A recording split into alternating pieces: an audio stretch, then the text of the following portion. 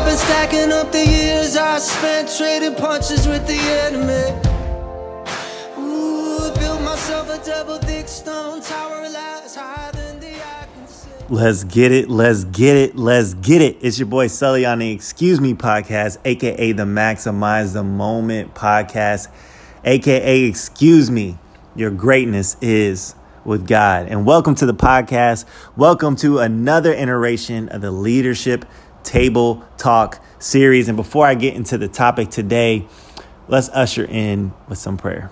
Father God, thank you for this time. Thank you for pouring into the leaders that are on this podcast. Thank you for pouring into the individuals. Although they may not be in the position of authority, they can show leadership in the capacity of who they are. They can influence someone's thoughts, actions, and behaviors and the mindsets that can trigger habits for the kingdom, that can trigger people to come closer to you, to gravitate towards you, Father God. Allow your spirit to fill them. Allow this message to be value added. Allow this dialogue to us to dive deeper into your word. And we say these things in Jesus' name. Amen. So I'm excited. Today we're going to talk about the God in my genes and what that means to leadership and what that means in the kingdom. So with no further ado, the human genome, or the 2 million paired strands of DNA within every cell, is basically a giant software program. And as a cyber guy, that is not lost on me. Your body is made up of trillions of cells. Each cell is a copy of a single cell that has divided itself to make up all the cells in your body. Your cells need instructions to create who you are. Your DNA, genes, and chromosomes, they work together to tell your body how to form and how to function. It very specifically tells the cell what it's supposed to do. It is supposed to be a skin cell. Is it supposed to be a fingernail cell? Is it supposed to be a hair cell? Right? The genetic coding literally interacts with the cell and impacts how the cells manifest. Now, gene regulation is the process used to control the timing, location, and the amount in which the genes are expressed. Gene regulation is key to the ability of an organism. It is key to the organism's ability to respond to environmental changes. Very important. A variety of personality traits that can be traced to this genetic predisposition. And some people, they're very extroverted. Some are very introverted and quiet. Some are logically dominant, and others are emotionally dominant. Although people think that genetics are fixed, epigenetics research provides rich evidence for how adaptable genes really are and provides a new understanding of interaction between genetics and environment. Very specific gene sequences can be turned on and off to adapt to environmental conditions. Now, a person that's born and raised in a very cold climate will have cells that do not generate a lot of perspiration. There's limited need for an individual to cool down, as there's limited likelihood that they will overheat in a cool climate. If this person goes to a very hot climate for a short time, they're going to be extremely miserable, as the hot environment will feel much hotter to them than the others that they've always lived before. Now, over time, however, their genes will alter so that they are capable of perspiring more so that they can naturally cool off. The interaction between genes and the environment is an incredibly complex and amazing system. Genes are indicators of potential. Sully, what do genetics have to do with freaking leadership? What does this have to do with how I lead? Well, you know what? I'm so glad that you asked. As leaders of organizations, we have a vision in which we are continuously journeying towards and operational goals that act as mile markers and the lessons learned along the way. And as we seek out our vision, there will always be volatility, uncertainty, complexity, ambiguity within the environments that we work in. In order to be effective in tackling such circumstances, we must understand change. We must understand initiating change, modeling change, responding to change, and of course, sustaining long-term change, and how they are fundamental to the aspects of leading, and how this may alter the way we employ the genetic code of our businesses and certain approaches to be effective and responsive in healthy ways in efforts of modernizing, innovating, and leading. Simply put, when my perspective changed, my possibilities changed with it. So today we're going to look at two big rocks and their subcategories that will aid us in understanding the bedrock of our genetic code when it comes to our organizations, our communities, and our cultures. So the first big rock being competencies. Now, there are three types of competencies that I want you to take away from today. The first being an institutional or core value, right? You may have heard these before. How do you want an organization to be governed corporately? These answer the why of what it is that we do. These are the heartbeat of the organization. This is everything, the actions and behaviors, they spring off of these core values or these institutional competencies. The second subcategory being technical competence. A technical competence is something that's specific knowledge, skills, and abilities that are applied to accomplishing a specific task, job, or function, and the interdependent of those knowledge, skills, and abilities, right? So independently, knowledge, skill, and ability, three separate things, but interdependently, they work together to accomplish a specific task, job, or function. Now, the third subcategory is called a behavioral competency. How do we want our people to act? When I look at the organization, these are the attitudes and the actions that differentiate my organization from the cultures of others. Pretty self-explanatory. Now, the second big rock that I want to hit on is the miracle of meaningful work. And there are three subcategories that covers up the miracle of meaningful work. What makes our work meaningful at the end of the day? Now, a lot of research goes back behind this, but the three subcategories are autonomy. That is the right or the condition to self-government, the ability to do things on your own premise. Complexity, the state of having many parts or being difficult to understand or find an answer to, or how the interdependency between functions work, right? So I talked about knowledge, skills, and ability. If you think of these as work centers, if I had a tech work center, a sales work center, and another work center, how do those three, they're independent functions, but how do those three interdependently and coexist within the corporate structure, right? And then the third being shifting our focus from avoiding errors to exceeding excellence, or it could be seen as connection between effort and reward. So those are the leadership principles. That is the two big rocks when it comes to our genetic code. And those are the subcategories that make that. And it can be a lot to digest if we really sit down and think about it. So, Sully, how do these principles tie in with the kingdom of God? That's another great question. I'm glad you're here today. Look, let's look at competencies first.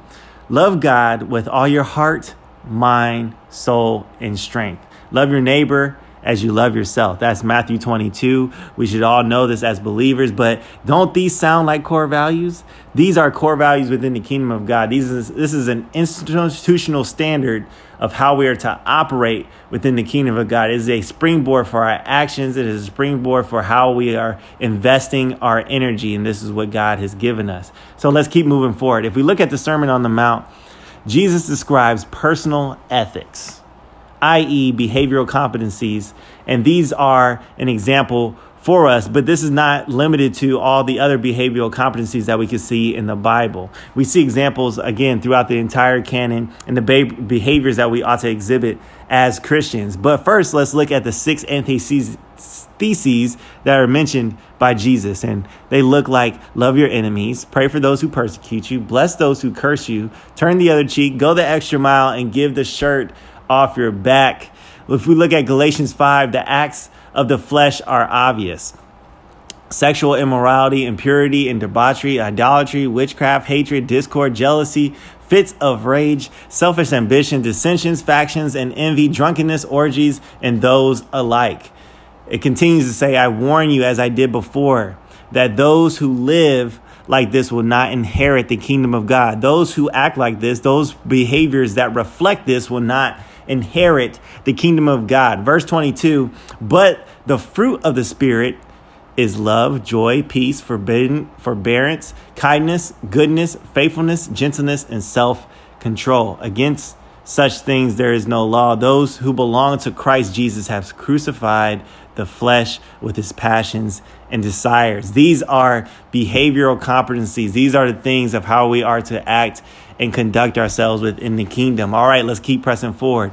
All right, baptizing and making disciples across the globe, praying, teaching, preaching, evangelizing, reading and studying the word, worshiping and praising. Some of these can be seen as technical competence. And I use this word very loosely in the sense that they are not ritualistic, but they are ways that drive us closer and better ourselves and draw us nearer to a relationship with God.